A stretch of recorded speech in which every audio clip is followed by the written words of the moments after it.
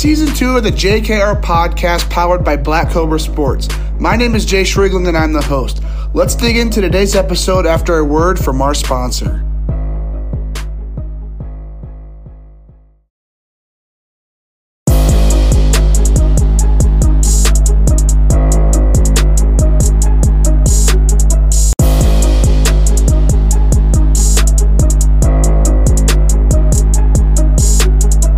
And welcome back to the JKR podcast. Today we have North Carolina native, former Canes shortstop and second baseman, and 2023 North Carolina signee. We got Gavin Gallaher on the JKR podcast to be the first player to be a part of this Canes baseball series. Gavin, super pumped to get you on the show. How are you doing today? I'm doing good, man. I really appreciate you having me. Hey, of course. So before we dig into, your Pro 5 career, your time with the Canes, I got one question I'd like to dig in with everybody get on the JKR podcast, and that is, for those who don't know you, how would you introduce yourself? Who exactly is Gavin Gallaher? I would like to say, I like to introduce myself how I would, hope others see me. And so, be kind of just like, um, hardworking, but, easygoing and just kind of like a good person to be around. You know, um, I like to be friends with, everybody around me and, outside of baseball, I'll do pretty much anything. I like to fish, play cards, play poker with the guys on the teams. A lot of fun stuff like that. Yeah. So, when you're at Pro 5 at those academies, you're talking about playing cards with the guys on the teams. I'm assuming you guys are taking long bus trips. So I'm assuming those cards are being Yeah. used quite a bit. But so let's go ahead. Let's start off with Pro 5. Generally, I start off with travel ball, but we're getting right into the season with Pro 5. So let's dig into it. Kind of take us through, you are from North Carolina. This Pro 5 Academy is, like you said, 15 minutes away from you. So kind of take us through, what that decision to go play for Pro 5 and how you kind of got connected with that academy. Yeah, so it all started kind of back when COVID hit and our my freshman year back in 2020, our season got cut short. And so fortunate enough for me, my dad was in contact with the head coach, Mike Griffin, and he had invited me out to kind of, get to work out, because everything was shut down. And so he kind of provided me an opportunity to be able to continue to, work out and grow in my game throughout that kind of dead time right there. And so that was kind of the start of that relationship. I spent a lot of time with Coach Mike that summer, and throughout the summer and into the fall, he offered me a spot, and so it was kind of a family decision. We decided it's really close by. It's a great opportunity. We've heard great things about it, and spending so much time around it that summer, I realized that if I'm serious about, baseball is what I want to do with my life, then this is the best position for me to be in. So yeah, 2020, COVID, a lot of people associated with bad stuff, but for me, it opened a lot of doors. Yeah. So, 2-3 years down the road from that time where you made that decision to go to Pro 5 Academy, you're heading into your senior year, your third year at Pro 5. What would your advice be for a guy maybe in that same decision you were 3 years ago? Do I play for my high school? Do I go to an academy like this? What advice would you kind of give them? And, these past 3 years or so, what benefits have you seen just, going through this Pro 5 Academy?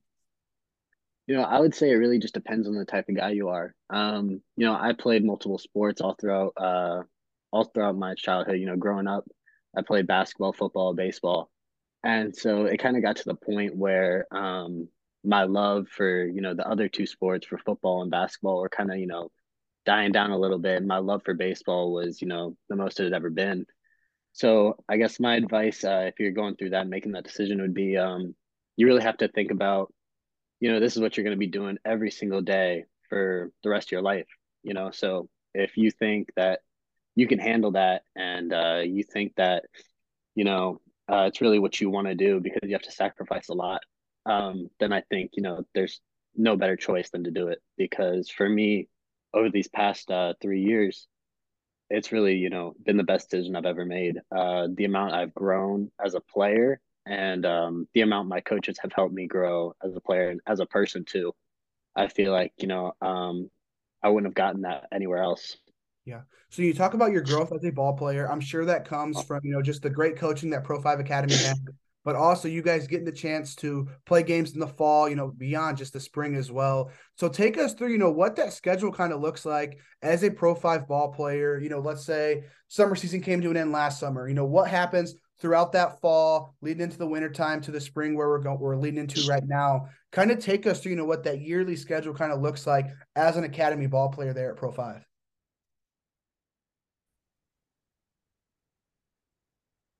Yeah, so it's a really great schedule they put together. They try to run it as close as they can to a college program, and the point of that is to kind of prepare you to play at that next level. So once your summer season is done, around mid-August, we get back on the field practicing with the team, and we'll practice, 5 days a week, lift 3 days a week, and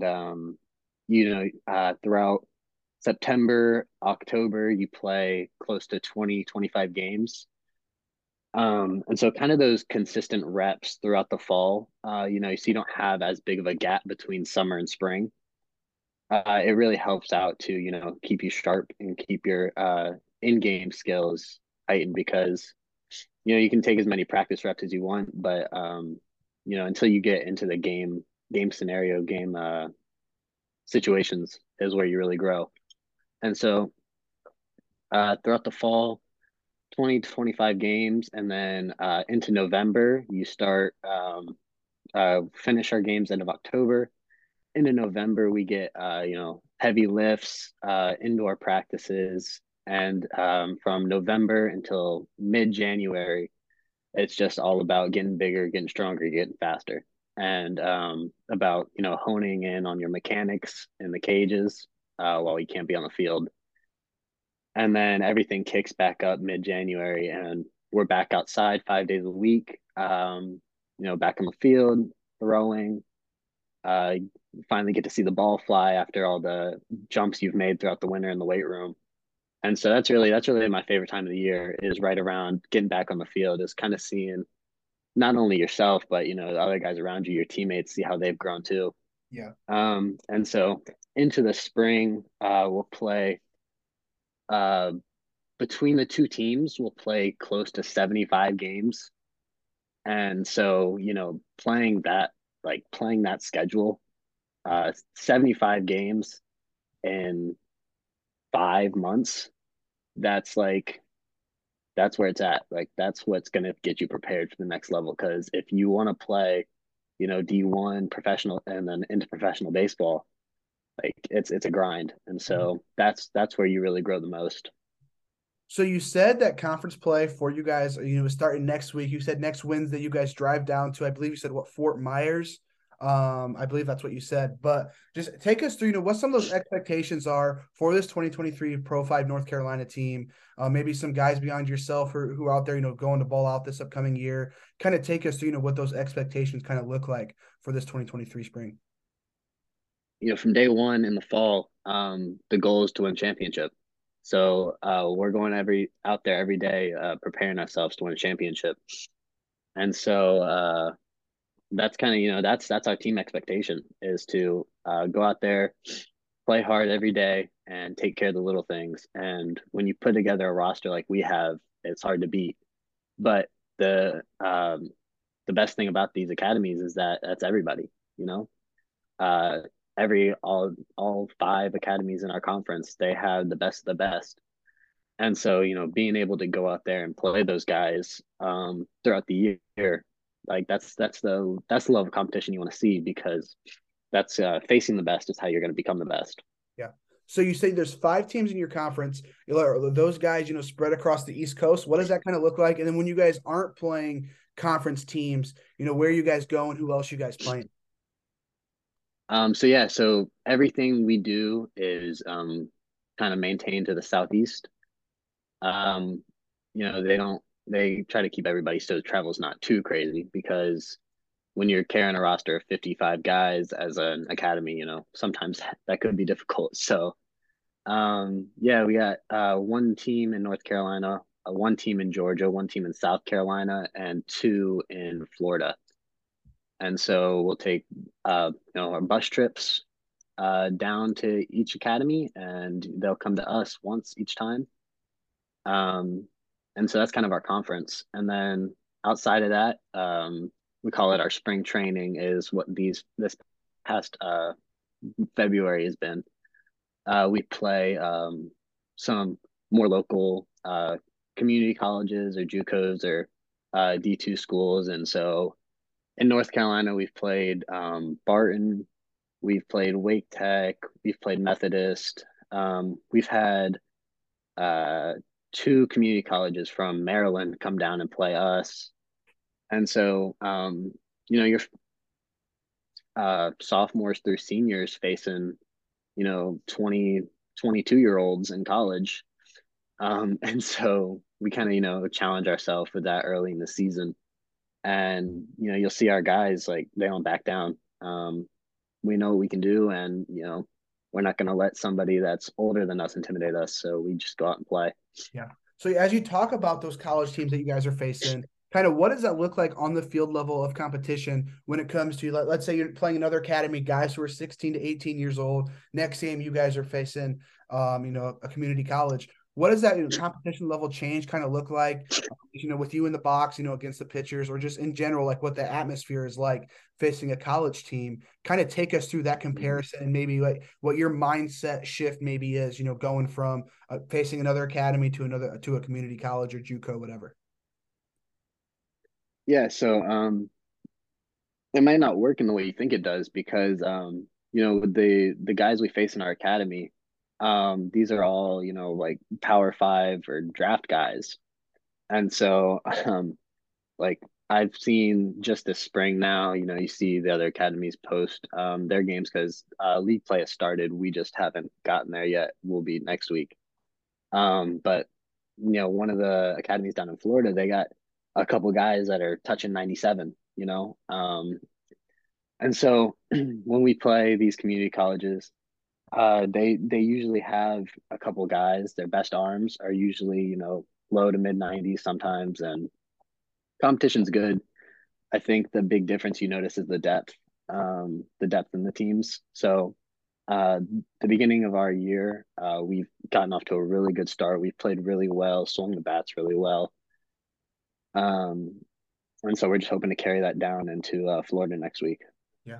So last question here about Pro 5. So kind of take us through what that average day looks like as an academy baseball player. I know, you guys maybe not have that structured, maybe 7 class periods a day when you're like, you have to be at school at 8 a.m. Yeah. You're done at 3, go to practice for 3 hours. What does that average school day kind of look like, mixing in practice, workouts, and that class time as well?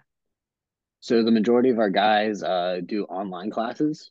And that's kind of to fit around our schedule because we're fortunate enough that I get to wake up in the morning and the first thing I do is go to baseball. So I'll wake up around 6:45, get breakfast, whatever I need, and usually at the field by 8:30. We'll have early work around 8:45, and practice is usually starts around 9:05, something like that. And then, we will roll through practice. We'll have our defensive work. We'll do our short work. And then we'll get into BP. And we're usually done with practice around noon. And depending on the day, we'll have Monday, Wednesday, Friday. We'll have a lift. And so we'll go from practice to our indoor facility and we'll have a lift between 1 and 2. And from there, guys are kind of on their own to go out and do their schoolwork. And on those Tuesdays and Thursdays, we'll have academic days. So after practice, we have an academic advisor on the staff. He kind of does, a mixture of things for us. And so we'll meet with him, discuss our grades, or we'll just, go into a classroom that we'll have typically somewhere in our facility, and just kind of work on stuff, just to make sure, everybody's staying on track. So making that transition to Canes baseball, kind of take us through, your travel baseball experience here so far. Oh, I guess your travel baseball career has came to an end with you in 2023. Yep. Take us through your travel baseball experience, just from when it got started, maybe how you got connected with the Canes. Kind of take us through that. Yeah, so I played for the Canes for a very long time. We started back in 11U was my first year with the Canes. We had so before that, we played at kind of like our local rec league, kind of, which for a rec league, it was really good competition. We would put together an all-star team from there and go play, and it was really good competition. But we decided to transition to the Canes, and so I've been with the Canes since I was 11. I started on one of the younger teams at the time, and from the start, you don't really get a better experience than playing for the Canes. So, it wasn't really I didn't really have to make a choice. I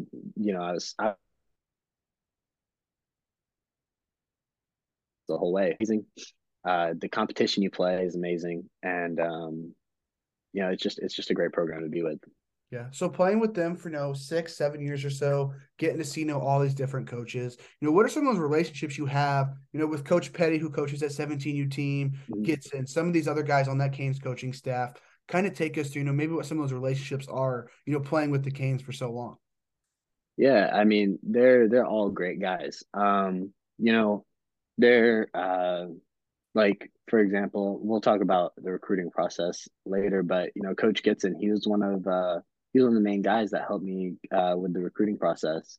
He was always there for me to ask questions. He was always there, to reach out to whoever, I wanted to reach out to, and he was a great resource to have. They're all selfless guys and they're always there for you, I'll get texts from Coach Dan, Coach Gitson. Sorry, he doesn't like being called Coach Dan. um, I'll get texts from him, just checking in. Coach Petty, they're all great guys, and so building those relationships, they're great. They're great people to have relationships with, going throughout into the future. Yeah. So when you're, playing for the Canes, from my understanding, obviously I've interviewed, Petty, Gitson, Jarrett, all those different guys this past week. So I've gotten to kind of get a good feel on what the Canes are like when it comes to coaches. So from my understanding, Petty coaches 17U. There's a different coach for 16, 15, 14U. When you are, keep moving up to that level, keep moving up from 14 to 15U each summer. As you guys are starting out that summer, for the most part, are these coaches that you're starting off with guys that you're kind of having to build that relationship with, or for the most part, do you kind of know all these guys already? Kind of take us through at the beginning of the summer and how that evolves throughout the summer, going to all these different tournaments with coaches. I think it depends because you play in these tournaments and sometimes they'll be there. And so I was lucky enough that for the most part, I never, walked onto the team with not knowing who the coach was. Um, and so going into summer ball, they do a really good job of, making sure that everybody's on the same page. They make sure we always have a team meeting. There would always be a team meeting before, the tournaments start, whether it's a Zoom call or in the hotel, the night before. And they always did a great job, making sure that everybody is on the same page and everybody's comfortable. So going through like you said, it's 11U, your first season with the Canes, you play with them for a very long time. That's what around what year? 2016, 2017, I'm assuming, Mhm. with you, being 11U, going through Yeah. them all these different years. What do you think has led to this Canes success? Obviously, they were great when you started, but I mean they've evolved, quite exponentially since you've gotten the chance to play for them. Kind of take us through just your eyes, being an insider. What do you think has led to that Canes baseball success? You can obviously say they bring in great players and that's why they succeed, but you don't bring in great players for no reason. They do a really good job from the start developing their guys to lead into their future teams. And so through that development, other guys see, like, wow, they have great coaches, they know how to win. These players are really good. I want to go play for them. And so that's what attracts the best players to the Canes is seeing how the guys that have played for them for a while have grown and seeing that their coaches know how to win. And then once you get with the Canes, you realize that those guys stick around. The players stick around because the coaches are so great and because they're so good at winning. So looking back into your career with the Canes, obviously, like you said, comes a lot of winning. But also, if you could maybe go through, pick 2 to 3 just favorite memories that come to mind of playing with the Canes, whether that's on the field. I know you guys went to a lot of championship games this past couple of years, maybe doing something off the field as well, hanging out with some teammates. If you have maybe just 2 to 3 different things that come to mind when it comes to travel baseball, playing for the Canes, what would a couple of those memories be? Um, one of the first memories is that comes to mind is this past summer. This past summer, UBC. We went down there.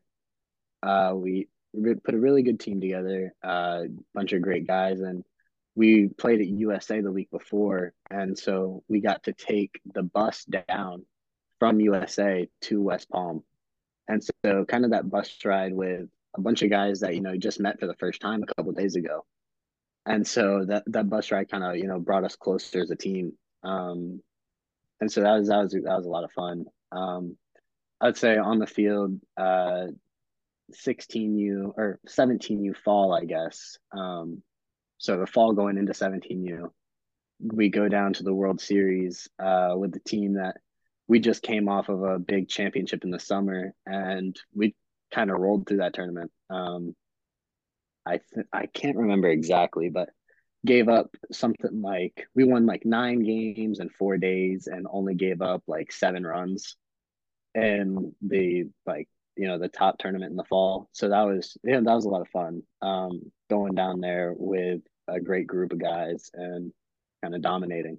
Yeah. So you bring up that USA baseball tournament. From what I hear, that's just one of the best events of the year. All top 16 teams invite only. Take us through what that atmosphere was like going to the USA tournament, facing that top tier competition on that game to game basis. Just take us through that whole event a little bit and kind of what that experience was like for you. Yeah, USA baseball is a lot of fun. It's a great complex, obviously. Um, and the teams they bring in, it's the top competition. And so it's a really good way to kind of kickstart the summer. Because you kind of get to see, what your team's made of. And so we ended up finishing third in that tournament. And it was kind of a wake up call, I think, for our team because, we're like we had the best players in the country, summer's gonna be fun, we're gonna win, and kind of shutting us out a little bit. And it was a good wake up call to have. Like, you're not just gonna show up and win. And so I think we really took that as a team well, and we took that with us down to Florida. Yeah. So when you're playing for the Canes, obviously, like you said, best players in the country. You guys have tons of Power Five commits going to not only UNC and the ACC, but SEC ball. Guys who are getting drafted this upcoming summer as well. Being around so many guys that are your same caliber. Going through BP with these guys, going through different team drills. For you, what are some different ways that you're going about, maybe picking the brain of some of your peers, maybe seeing the way that they go about their business, especially with them being that same caliber of ball player as you. What kind of goes into that? What are some different things you're taking away from playing with these type of players? Yeah, it's actually, I mean, it's kind of exciting because when you get put on a team like that, it starts with you're kind of fighting for a spot. When you have all the best players in the country playing your position, you really got to earn it. And so I think once you're kind of comfortable with the guys and kind of understand where you fit on that team is when you really start to um, start to try to learn from each other. And so being able to get all the different perspectives and how guys think, knowing how good they are, and you're able to gain these outside perspectives that aren't yours, it's kind of like just giving you like a new way to think about things. And so I know that defensively this summer I played with Rod Chalosky, who's one of, if not the best shortstop I've ever seen in the field. And so, kind of watching him play is a lot of fun. He's exciting out there in the field. And so kind of, getting to talk to him in practices and, think about, what he's thinking about. There's a routine, there's a ball hitting the hole, and he has to go backhand it and make a throw on the run. So it's exciting to be able to, gain those outside perspectives. Yeah. So you talk about the competition level. You talk about the competition level amongst the team internally, where maybe some of you guys are battling for spots, throughout the summer. Especially with you playing shortstop, second base, where the majority, traditionally, where the majority of that main majority of the big time athletes are shortstop, second base, Yeah. middle field. What type of, I guess internal competition was there this past summer, maybe summers in the past as well? And how you kind of went about that in terms of, keeping that job and just competing against some of these, top players in the country that you're playing amongst. Yeah, well, it's funny you say that because I talked about you finding out where you fit, and it's because for me on that team this summer, I fit in the outfield. I got my innings in the infield, but when that lineup came out for playoff game one, I knew where I was, and that was in the outfield. And I'm always okay with that because my thing is that I'm gonna play wherever the team needs me to play. If my bat's good right now and I'm in the lineup, I don't care where I'm playing in the field because I'm just gonna go out there and do what the team needs me to do to win. Um, so yeah, kind of having that competition, uh, it makes you work hard and it makes you kind of respect uh kind of makes you respect each other more for earning that spot. Yeah. So while you're finding that fit, like you said, shortstop, second base, got that chance to play outfield this past summer. As you head to that next level, whether that's you potentially getting drafted this summer, going to UNC, and through your eyes, maybe through maybe some conversations with coaches, where do you kind of see yourself at this next level? Do you see yourself moving back into the dirt, playing some shortstop, some second base, maybe going to the outfield? What does that kind of look like as you head to that next level? Yeah, for me, my goal is to stick at shortstop. That's where I've played for pretty much my whole life, and it's where I feel the most comfortable on the field, and so that's what I've put all my work in this off season and the past few off seasons, um, because I want to stick there at shortstop, and I like having that extra responsibility of being kind of like the leader on the field, and that's kind of a part of my game that I feel like is my best is kind of like the IQ aspect. So having that at shortstop, I think is a big advantage, and so I know what I have to do to make that happen, and I'm just going to keep working at it to make it happen. So when you are transitioning from shortstop to second base to even the outfield, is there maybe a mindset change when it comes to maybe your strategy, pitch by pitch? What does that kind of look like for your mind? Just take us through that a little bit. Yeah, playing shortstop, going from shortstop to second base, it feels like a whole new world when you cross over second base there. You're looking at it from a whole new angle. And so your responsibilities on the field change. Whether that's, like things like, maybe bunt defense. Now you're covering first base and you have to become a first baseman. Or when you go to double cuts, you're the backup guy, or you gotta know when you're the lead guy, stuff like that. And so, kind of knowing both or having to know both, it really helps to do just to slow the game down when you're playing. You got a whole bunch going on, but you just have to know your job at that time and what you need to do at that time. And so if you're able to just slow the game down, it comes easy with how much time you spend on the field already. You know what you have to do, just slow the game down and do it. Yeah. So flipping it around to when you're actually, in that batter's box on the hitting side of things, kind of take us through that hitting approach. Let's say you're on the on deck circle, walking up to that batter's box. What's going through your mind? What are you trying to do with each at bat? Kind of take us through that approach. Yeah, so on deck it always starts with timing. I'm really big on timing because that's kind of where it all starts. In the box, it's hard to hit if you're not on time. So, on deck is always to get on time. And walking up to the plate, I always have my routine. And it's just kind of something that keeps me kind of consistent. So I always have my routine, go into the box, step in the box, clear it out, whatever I need to do. And then I just clear my mind and I know the situation, know what the team needs me to do in that at bat.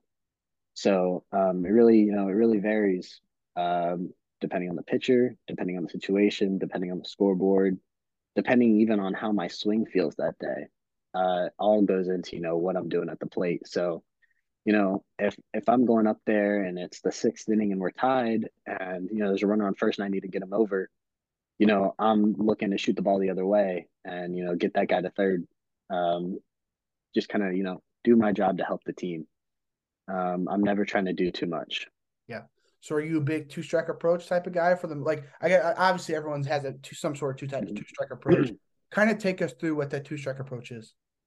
Yeah, so my swing from my two strike approach, I'd go from the leg lift to a toe tap because I feel like it helps me kind of keep my head still, more less movement, but it's still good rhythm, and I feel like I still have good power with it. So I don't feel like I'm sacrificing a whole lot by going to a toe tap, but it just kind of helps me feel more confident, being able to foul off pitches and being able to see the strike zone better. So digging into the mechanics side of things, kind of take us through what your hitting mechanics kind of look like. From your load up through your follow through, kind of take us through those mechanics and kind of how those have developed over time.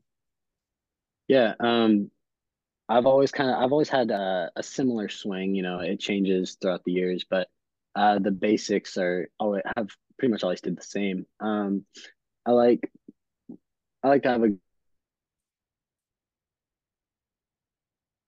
kind of I'm able to be on time with it, and I feel like it helps me generate more power. And so with the leg kick, with the load, it's important for me that my hands and my load work together. So when my legs coming up, my hands are going back to kind of get into a good launch position. And I really try to focus on loading into my back hip, and it helps me feel strong in my legs and kind of ready to go when my front foot lands. So we worked a lot on landing soft and landing in an athletic position. That allows me to adjust to off speed, and be able to kind of see the ball better, I guess. You're landing in a good position sets you up for a good launch. And so when my front foot lands, my eyes see the pitch, I know I'm ready to go. Uh, it's important to stay connected. So, the back hip and back knee kind of work together. Those work together, down and into the ground is what we say a lot. It's a good focused, thought prompt, but you're not just spinning on your back foot. You're really getting into the ball. And then after the backside fires, the back elbow and hands follow through with it, and it's important to stay connected. Hands stay connected, to my back hip, and then hands stay inside the ball, and you gotta stay long through the ball. Make sure you're not pulling off, working back spin through the ball instead of top spin pulling off. Okay. So as we look at your game's entirety, from the hitting side of things to playing the infield, playing the outfield, maybe interacting with some teammates as well, if you were a scout watching your game, what would be that overall personal scouting report that you would write up on yourself? That's a the thinking question. I'd say personal scouting report. I'd say offensive side, um, you know, hits to all fields, good power to the pull side, um, likes to swing early in the count, um, fight with two strikes if you get down in the count, and then say work when gap. And on the bases, I think I'm a good runner. I think kind of baseball IQ comes back again on the bases. I feel like I'm a really good base runner. Good. I've gotten a lot better this year so far on my steal breaks, and then defensively, say say I think that I have good feet, soft hands, and the arm strength is something that needs to improve. Um, but I think the best part about my game is just being a good teammate. I always like to pick my teammates up, always cheer my guys on, making sure that everybody's engaged in the game and everybody's focused, ready to go. So you talk about your arm strength there as something that you're wanting to develop here, however long that happens to be, whatever that development takes. But before you move on to that next level, beyond the arm strength, what are some of those key things that you want to put emphasis on within your development to just develop here before you head to that next level? Yeah, I think kind of like a broad thing is just kind of continuing to get bigger and stronger. Throughout this off season, I think I peaked putting on 16 pounds. And so that kind of added weight after a long summer. I really saw big jumps in the weight room. And so I think, getting stronger, continue to add that good weight, the muscle weight, and get bigger, really translates to all parts of my game. I think it helps at the plate, start to see balls fly a little bit. And then, like I mentioned, in the field, you know, with the arm strength. And for me personally, I've never thought of myself to have a bad arm. I've always thought I've had a good arm. So I know that's where I need to get to. Okay. So you talk about your weight room there. You added 16 pounds of good muscle or good weight this past winter in the off season. Take us through that program that you guys are going through the winter time, or even I guess sometimes in season as well. What that weightlifting, weight training program kind of looks like off season and in season as well. Yeah, so throughout the off season, it's a lot of heavy lifting, and we go through stages. So we'll have uh, typically 3 days a week we lift, and then the other two will do some sort of treadmill program. Like the other 1 or 2 days, we'll do a treadmill program. And so kind of having that like steady schedule throughout the off season, it really allows you to build your own eating schedule around that. And that's kind of what I figured out was what works for me to put into my body, be able to perform and help me grow. Um, and so throughout the winter in the weight room, we have a really good strength coach. He does a really good job with us. And we'll go through stages of we'll have heavy lifts and then we'll have a deload week. We'll go into maybe isometrics, eccentric work, stuff like that. And then, mixing in good heavy lifts, good lighter lifts, keeping the body fresh. And then it all comes down to end of January. We all get to see our 1 rep maxes and our main lifts. And, that's an exciting day for us because you really see that hard work pay off right there in that one moment. Yeah, that was always my favorite week of the year. We called Yeah. it Ironman week was our term Yeah. for it. And man, like we had like you were in so many points for being the top, so many points for being second, third, whatever. And like me and some of the bigger guys, obviously, like we could lift a little bit. So like it was always that fun competition just to see who that number Exactly. one was. His favorite week, beyond actually playing ball. But digging into your recruiting process here, let's just kind of dig straight into it. So take us through that recruiting process. I know you said Coach Gitson really helped you out throughout that process, but just take us through, how that recruiting process got started, kind of when exactly that was that Division I teams kind of started reaching out to you. Yeah, so it was back in the fall of my freshman year. We went down to PG tournament, WWBA Freshman Worlds, I think it was called. And I went down there. I ended up having a really good tournament, couple doubles, bunch of hits, and it was probably the next week after that tournament. Um I got my first school reach out and kind of talk ask to start kind of start building a relationship and talking.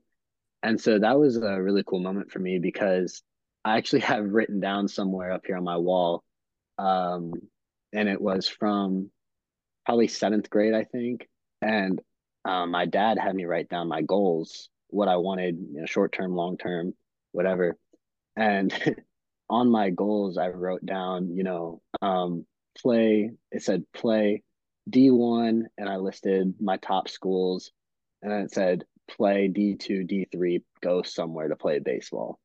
And so knowing that that was my goal only 2 years ago, and then find like getting freshman year, a D1 team to reach out to me. It was a really cool feeling. Yeah. So you go through that freshman worlds. You're talking to your first collegiate coach as a freshman, 14 years old. I mean, you're still, I mean, 3.5, 4 years away from playing college ball. What's going through your mind at that point? Like, I guess mid conversation, you're like, oh shoot, I'm on the phone. I'm talking to a college coach. Yeah. Yeah, I'm sure your mind is spinning. Take us through that a little bit. Yeah. I'd say that first call is a little scary. Um, like you said, a 14-year-old. And I was never really ranked too high. I was never really on that radar as far as, like tournaments go, stuff like that.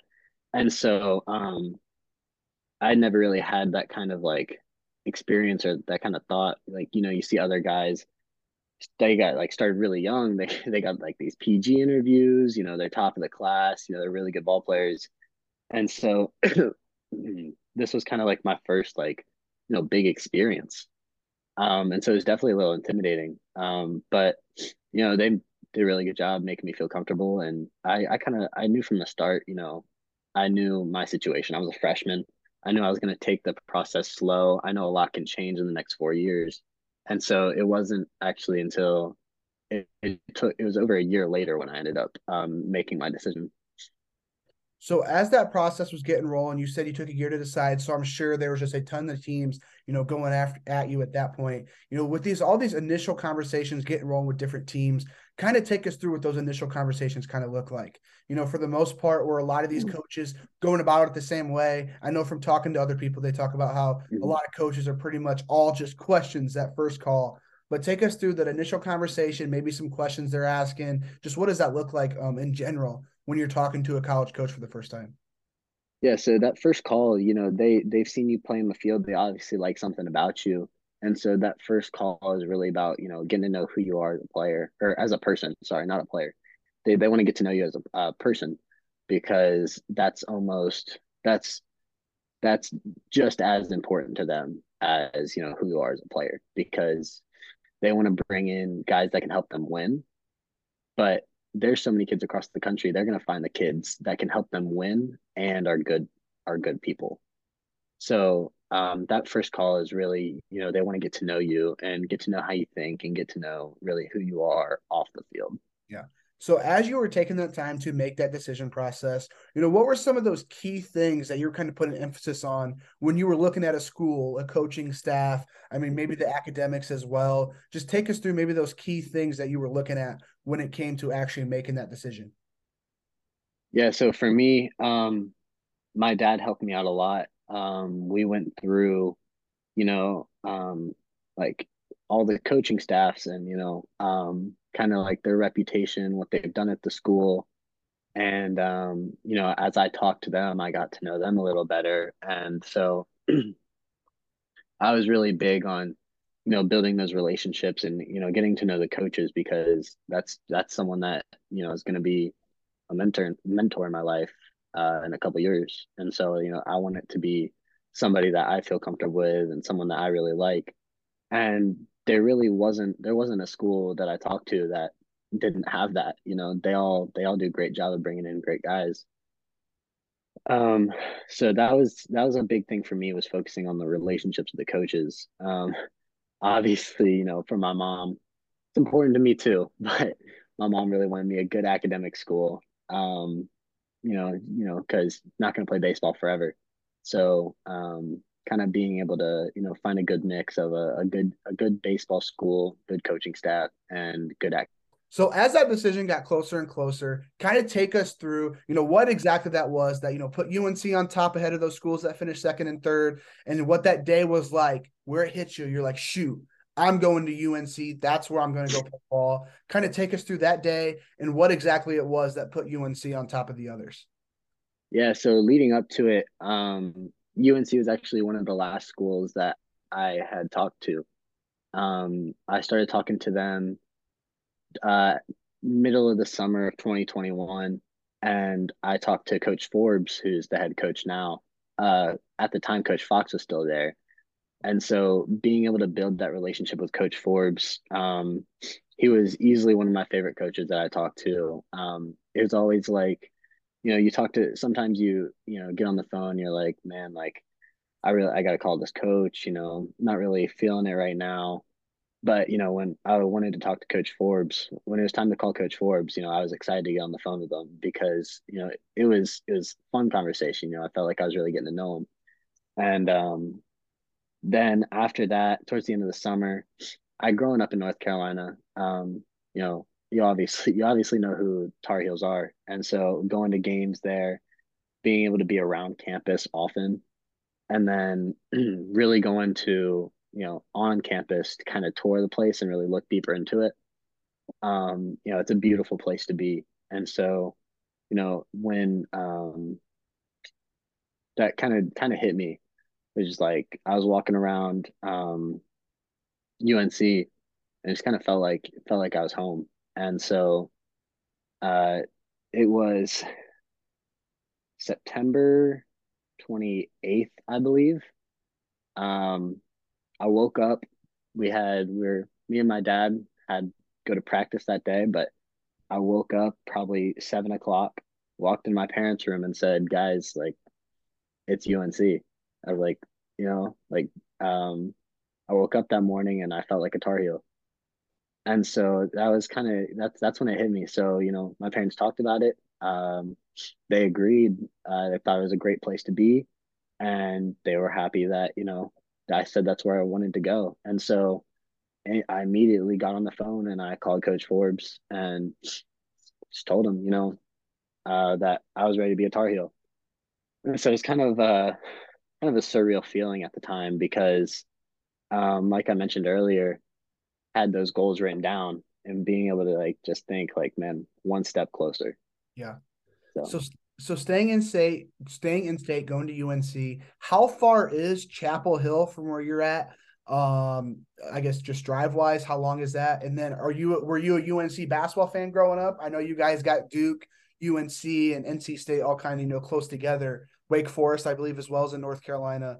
Were you a UNC fan growing up? And I mean, how far is Chapel Hill from you? so Chapel Hill is about 45 minutes from us. So it's a close enough drive where, if I really want to, I can come home, but yeah, it's not too close. So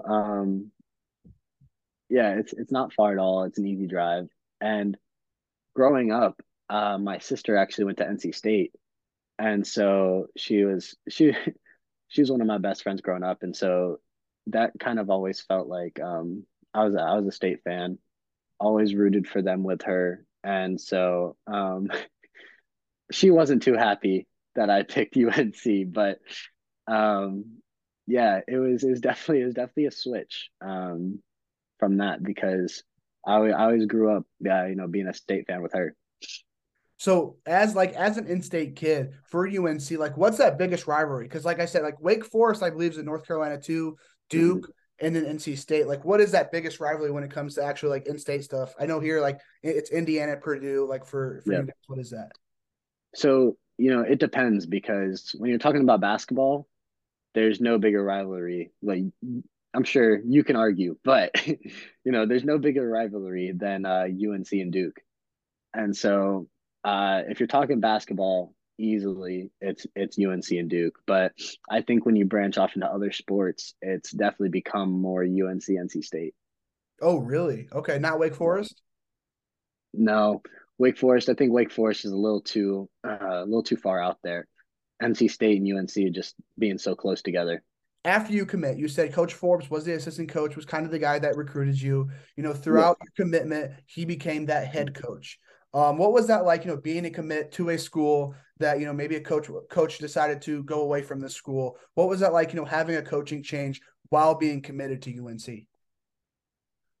Yeah, for me, I actually committed after Coach Fox retired, but still going through that. I sh is it's good to, it was good to have that relationship built with Coach Forbes as my now being the head coach.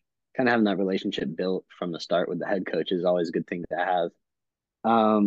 But I after he became the head coach, I shifted more to talking with Coach Wiersbicky.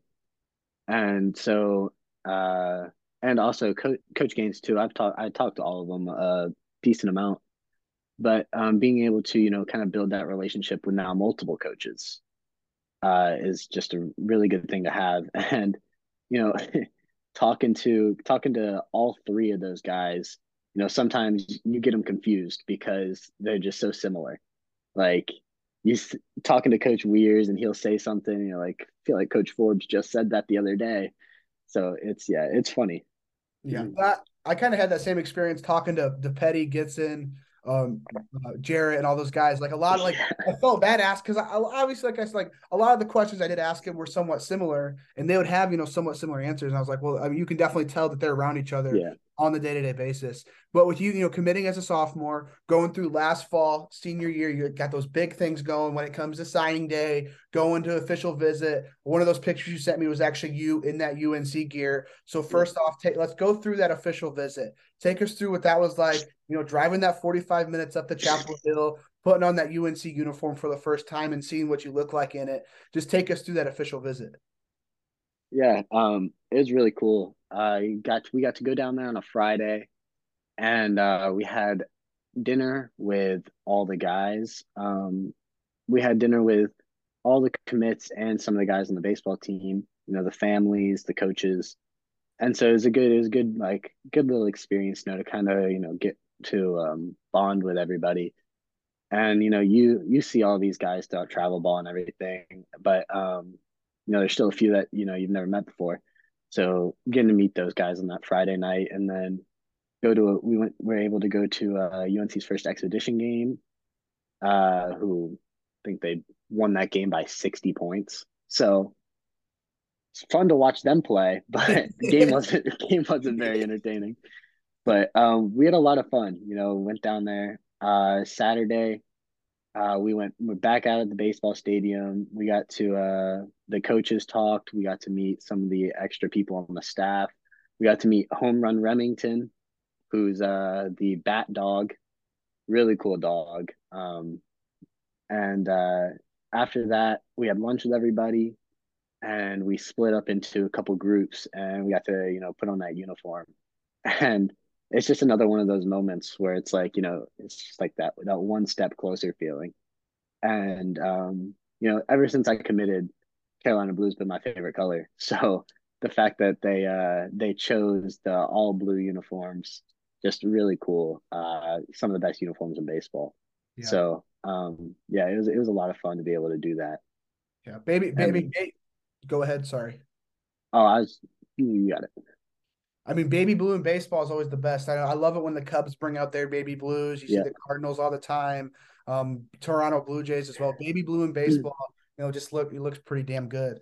But Oh yeah. another one step closer type of feeling, like you mentioned, is signing day. Take us through. You go through that commitment. You're committed for a while. You finally assign those official papers. What does that feel like going through signing day and just finally making that official that you're officially a Tar Heel? Yeah, it was a lot of fun. Being able to celebrate that with my teammates. We had a signing day with Pro Five, and so getting to celebrate that, with my guys and with my family, it was a lot of fun. And you kind of gives you a moment to reflect on the past couple of years and be able to reflect on all that hard work you put in, all those extra hours you put in. And it's a good time to kind of take that and slow things down and just kind of kind of just appreciate all the sacrifices and everything. Yeah. And then as soon as that's over, you take it, you have fun. As soon as that's over, you're back to putting in the work because nothing's given. Mm-hmm. So we talked about your relationships with all the different coaches on that UNC coaching staff. Let's dig into the relationships you have, with some of your future teammates. So being that class of 2023, going on that official visit, I'm sure you got to interact with some of your future teammates there. But what are some of those just pre-existing relationships you have with the class of 2023? Maybe some guys that are there right now, maybe some guys in that 24 class as well. Just take us through maybe what some of those relationships you have with some of your future Tar Heel teammates. Yeah, we have another UNC commit at Pro Five. He's a left-handed pitcher, and so being with him for the past 2 years there, we spent a lot of time together, and we're going to continue to spend a lot of time together. So it's good to kind of have that kind of foundation of, at least one person that you really know going into it. And then actually, that back to that uh 17U fall tournament that I was talking about earlier that we won.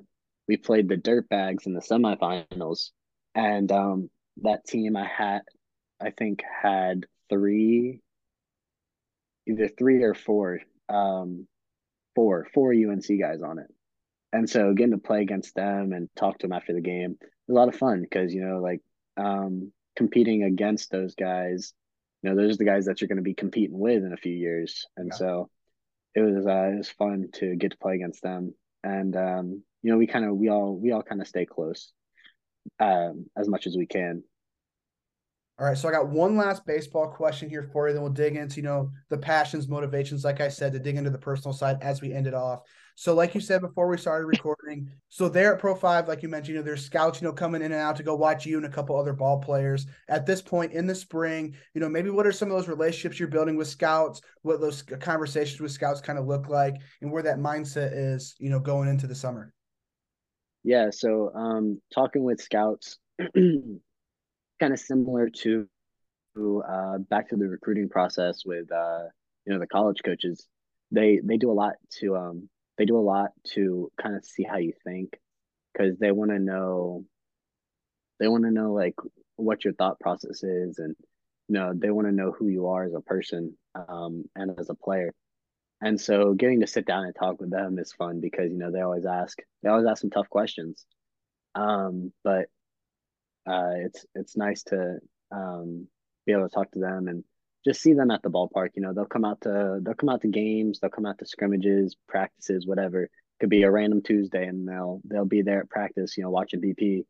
And so just kind of they want to see you interact with your teammates. They want to see kind of how you are in a casual setting compared to a game day setting, and see how you handle your work you put in.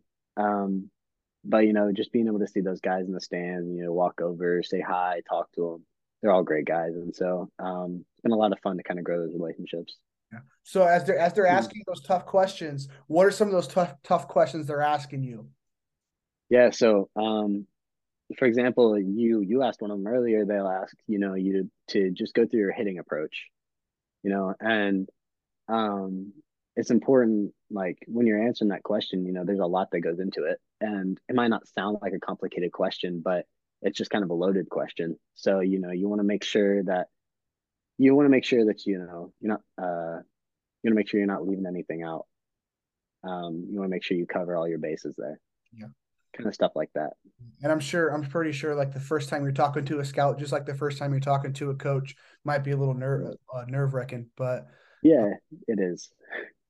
so digging into the personal side of things here, real quick. Like I said, I got 4 or 5 questions. I like to end it off to dig into the personal side of things. So first off, digging into the most influential people. Well, I guess this is still a baseball question, but your most influential people within your baseball career so far. Playing for Coach Petty, playing for all those different Canes coaches, your Pro Five guys as well, maybe some personal trainers. If you could pick maybe 2 to 3 people who have been the most influential within your baseball career, who would those people be, and what would be the reasonings for them being so influential? Yeah, so number one, I'd have to say my dad.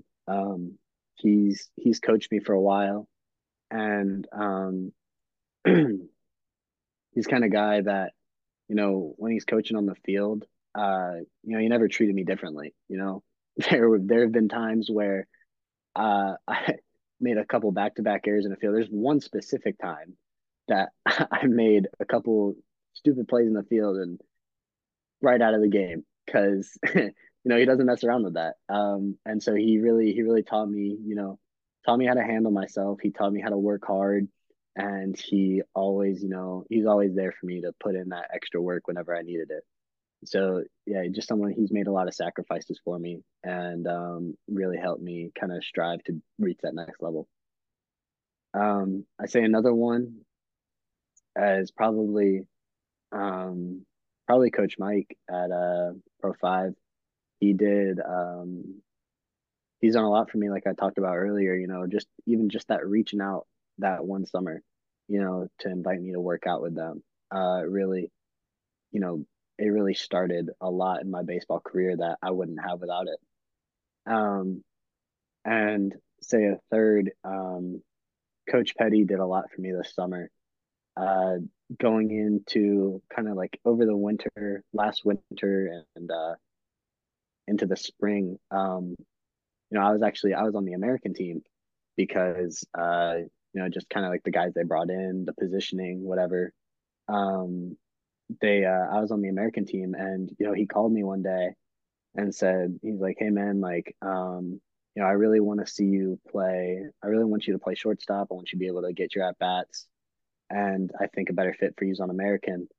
Um, but he offered me the opportunity to stay with the national team and do both and kind of work, get my working whenever they could.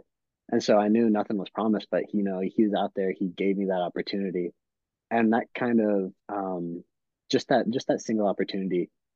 I really took that and I just made it my goal to kind of prove people wrong and earn that spot.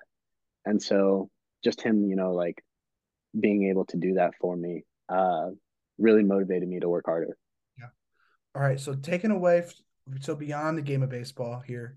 So if you could dig into maybe some passions that you got, some things that maybe take your mind off of things, maybe cope with some stress, whatever it happens to be. Beyond that game of baseball, what are a few of those passions that you have? Yeah. So one thing that we've been big into recently that I really enjoy is getting together with my teammates on the weekends. And we'll play poker or pool, something like that. We'll just get together. And it's a really good way for us to kind of bond together outside the field, off the field. And I think it's been really good for us to kind of grow together as a team and kind of grow those relationships. So that's something that I've really enjoyed over this past year. Um, but even little things I'll do is like if I'm ever bored, I'll play chess on my phone. And it's something that just kind of like a different thing for me to kind of think, I guess. Yeah. Takes my mind away from other things and it makes me focus on that. Just like my buddy has a boat, and so like going out at the lake, and we'll just go hang out on the boat, and then just I fortunate enough to have a lot of great things that kind of help me, escape, um, escape, whatever is going on if I need to. So digging into the motivation side of things here. So let's say, so what is it that just, helps you get out of bed every morning, helps you continuously evolve, continuously get better internally? Just what are some of those motivations that you have to continuously get better, wake up every morning, continuously evolve? What are some of those motivations? Yeah, when you're in a schedule like this, you're trying to get the closest to that next level schedule we can. It's a grind. There's a lot of days where you're tired and you don't want to get out of bed, but for me, it's just, having my sights set on that ultimate goal of I want to play Major League Baseball. And so like if that's my goal, I know I'm not going to reach that if, I sit in bed all day. So that really helps motivate me even on the worst days where, I'm tired and I don't want to do anything. Just kind of get my feet under me, get moving, and as the day goes, it's really easy. It's really easy when you're living, kind of like that high schooler's dream of playing baseball all day. Yeah. So you talk about how your dream, is to go play Major League Baseball, just like, a bunch of kids in your position. So perfect picture, 20 years down the road, everything's going right. You continuously to evolve as a person, as a ball player. What is that perfect picture of your life here in 20 years? Ooh, well, 20 years, that makes me what, 38? If I'm still playing baseball at 38, I'm doing something right. So I'd say perfect picture, perfect picture. I'm out there playing playing shortstop for honestly whoever it is, you know. Like I said, just going out there and playing the game I love, you know. Um, Say yeah, maybe a family. Definitely, definitely have my family there with me. Um, so yeah, I think that's my perfect picture is being able to play baseball for as long as possible. Okay, there we go. So down to my final question here. Like I said, my final question I pretty much ask all you athletes. This is going to be the same thing to end it off. Dream NIL brand. So you're going to get that opportunity when you head to UNC to capitalize on your name, image, and likeness. So when you do get that opportunity, what would be that dream NIL brand that you would love to endorse, collaborate with, partner with, whatever it happens to be? What would be that dream brand? Um, I could go with I could go with the obvious of like a Louisville Slugger or a Wilson or something like that because those things are really cool. But um, I really like my sunglasses, so I think maybe something like 100% sunglasses. I think that'd be something really cool, and it's kind of something different that kind of like lets me kind of show off who I am, through something small like that. So I think that'd be really cool. See, I like that answer. I'm tired of hearing the Nikes, the Rollins.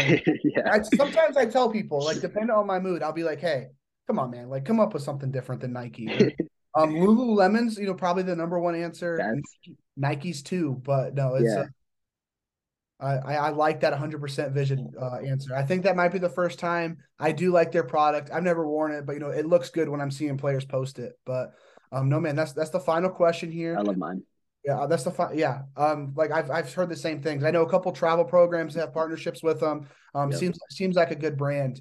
But no, man, that's the final question here on the JKR podcast. Super appreciative you've given me your time. And just thanks for coming on the show. Best of luck as you guys start conference play this spring. You go through this spring and you head to that next level, whether that's the 2023 MLB draft or you head to Chapel Hill there in June, July. Just best of luck the rest of your career, and thanks for coming on the show. yeah. Thank you for having me. I really appreciate it.